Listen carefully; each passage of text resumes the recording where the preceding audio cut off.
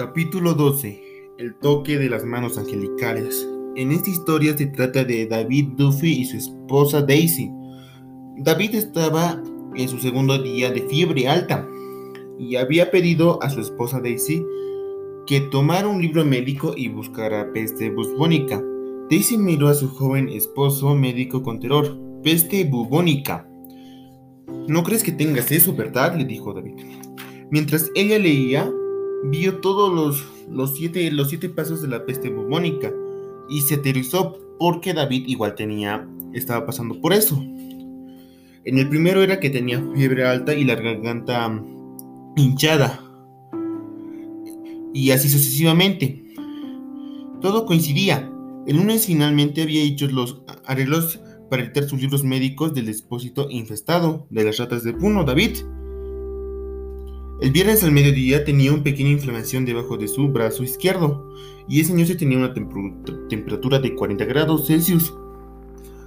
Daisy, con sus ojos llorosos, siguió leyendo y se dijo que después de 7 días estaba la muerte segura. Pero siguió leyendo y encontró algo alivio que necesitaba sí o sí suero antibubónico. Entonces Daisy rápidamente un caligrama fue enviado al Dr. Duff. Necesitaba peste bubónica. Lo envió urgente, pero no lo recibió. También llamó al Dr. Potts. Esperó todo, pero pasó el domingo y el lunes y no llegaron nada. El martes por la tarde parecía haber un cambio. David estaba más tranquilo. Estaba con menos dolor, pero su esposo al principio estaba bien, pero luego se dio cuenta de que estaba mal, que ya estaba en estado de coma. Y después de eso venía la muerte. Daisy volvió a enviar otro telegrama, pero con más dinero, al decirse al Dr. Potts, porque el primero no se entregó.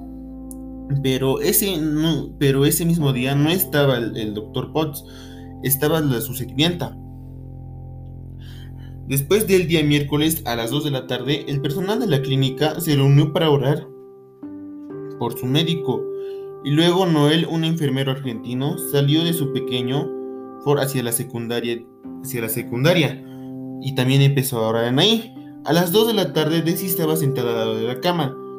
Luego se vino a su mente Salmos 23, que dice así: aunque ande en valle de las sombras de la muerte, no temeré mal alguno, porque tú estarás aquí.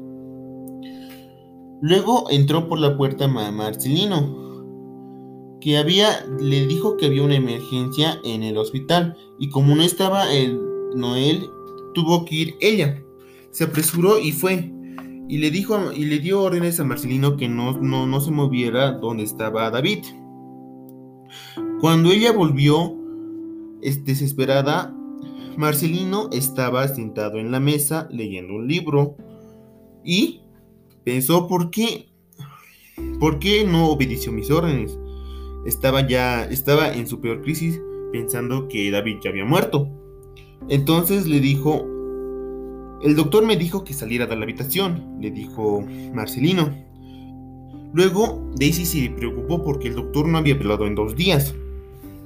Entró y no vio a nadie en la cama y vio a David, que estaba con su traje para ir al hospital. Y le preguntó qué día es.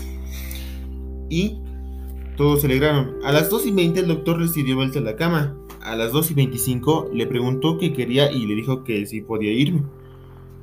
Eran las 2:20 cuando Noel fue al colegio y lloró. Esta historia trata de que aunque estamos en situaciones y tengamos que buscar cosas, Dios siempre va a estar con nosotros un paso más adelante y siempre nos va a ayudar en las crisis que tengamos.